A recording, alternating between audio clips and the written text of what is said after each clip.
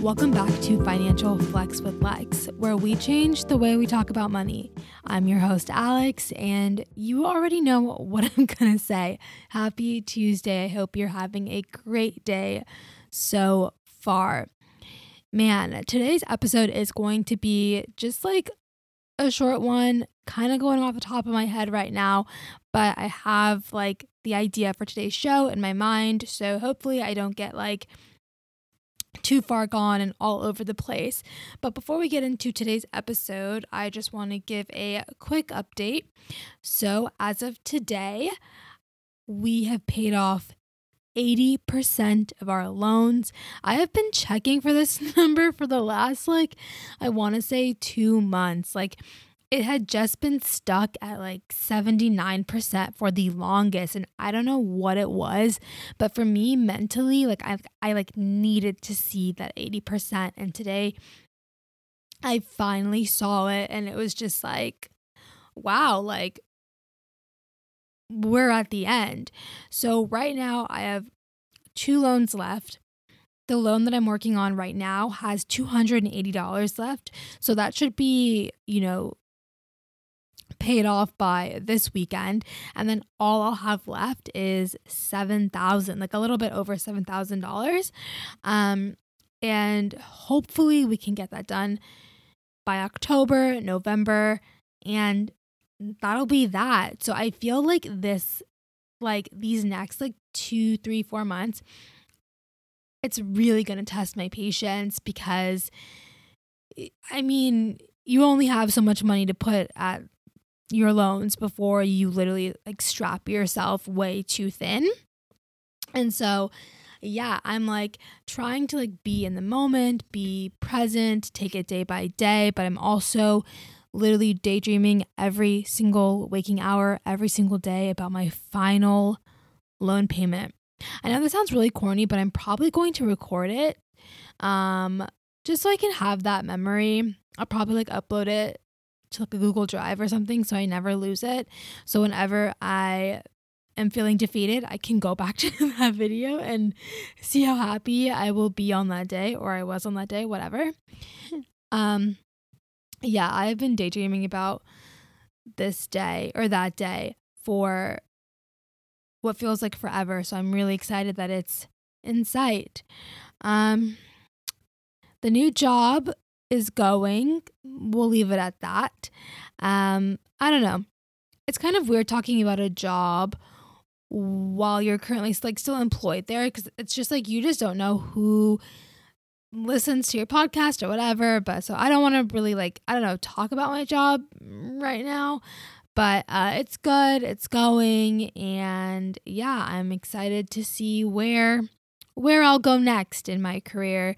It's been a journey, I feel like, but I'm very blessed to actually be utilizing my degree. What I went to school for is what I'm doing now in my career. In high school and college, I always wanted to work in the entertainment industry. I was the girl who was watching E! News, Entertainment Tonight. I would, read all the gossipy tabloid magazines and teen magazines. So I don't know, as crazy and as demanding as entertainment can be, I do feel very blessed, and I am very thankful to kind of, be working in a field that I've been wanting to work in, since I was 14, 15 years old, So yeah, just trying to take each day with a grain of salt, try and be thankful, and definitely be in the moment when it comes to things like a job, because as we've seen this last year, a lot of people unfortunately lost their jobs and they're still looking for work. So I feel very blessed. But all right, that was all I really had for the life update. So let's get into today's episode. So if you have not heard already, the student loan, I guess I'll just call it extension, has been extended to January 2022. So if you don't know what I'm talking about, I am talking about how for the past year and a half, we have been able to not pay on our loans. We The loans have not been gaining interest. They've just been kind of chilling. And it's given people a little bit of wiggle room to, use money that they would be paying on student loans for, other things, more important and more pressing things, to give relief during this crazy time. So it was announced on Friday that there would be one final extension and that it would go through the end of January. So in February, we will resume making payments. And my father-in-law sent me that article, and I immediately read it and threw it on Instagram because I wanted everyone to know, because I felt like, I don't know, whenever it comes to student loan stuff, I just always want to share it on my Instagram just so people are aware, because sometimes people honestly just don't know. And so I'm like, let me just inform everyone for those who don't know. But as I was reading the article, I found it very interesting that there was a statement in there made by U.S. Education Secretary Miguel Cardona about how this is the final extension, but it's really needed, and it'll give people time to ease back into making repayments. And of course, I'm just paraphrasing, but when I read that line, I was like, oh my goodness, this is a subtle, not so subtle way of saying, you guys aren't getting student loan forgiveness, at least not right now. I don't know about 2 years from now. I don't know about 3 years from now, but at least I know for 2021 and maybe the beginning of 2022, no student loan debt relief is coming. And so when I read that, I was like, oh my goodness. My first thought was, I honestly hope that the people, well, actually, no, if you're listening, if you're able to pay on your student loans, meaning you aren't really facing any hardships, you haven't lost your job during this time, you're just kind of chilling and just, seeing what happens, I personally would strongly encourage you to start, whether it's getting back to paying your loans or maybe setting aside a payment in a different account until the extension is up, and then when the extension is up, you can just throw that large lump sum at your debt, because they're not going anywhere, at least for the foreseeable future. And when I read that, I was like, oh my goodness, I really hope that people take the time to really develop a plan and strategize and figure out, okay, how am I going to continue to make these payments? What does that look like for me? I always say that personal finance is personal. It's just that I don't know what you have going on in your life. It's could be the complete opposite of what I have going on for my life, and your goals may not be my goals. You know what I mean? There's just so many different nuances when it comes to personal finance. So I never want to project my own goals and my own things onto everyone. But I do think that making the effort to kind of figure out, okay, well, how much do I owe?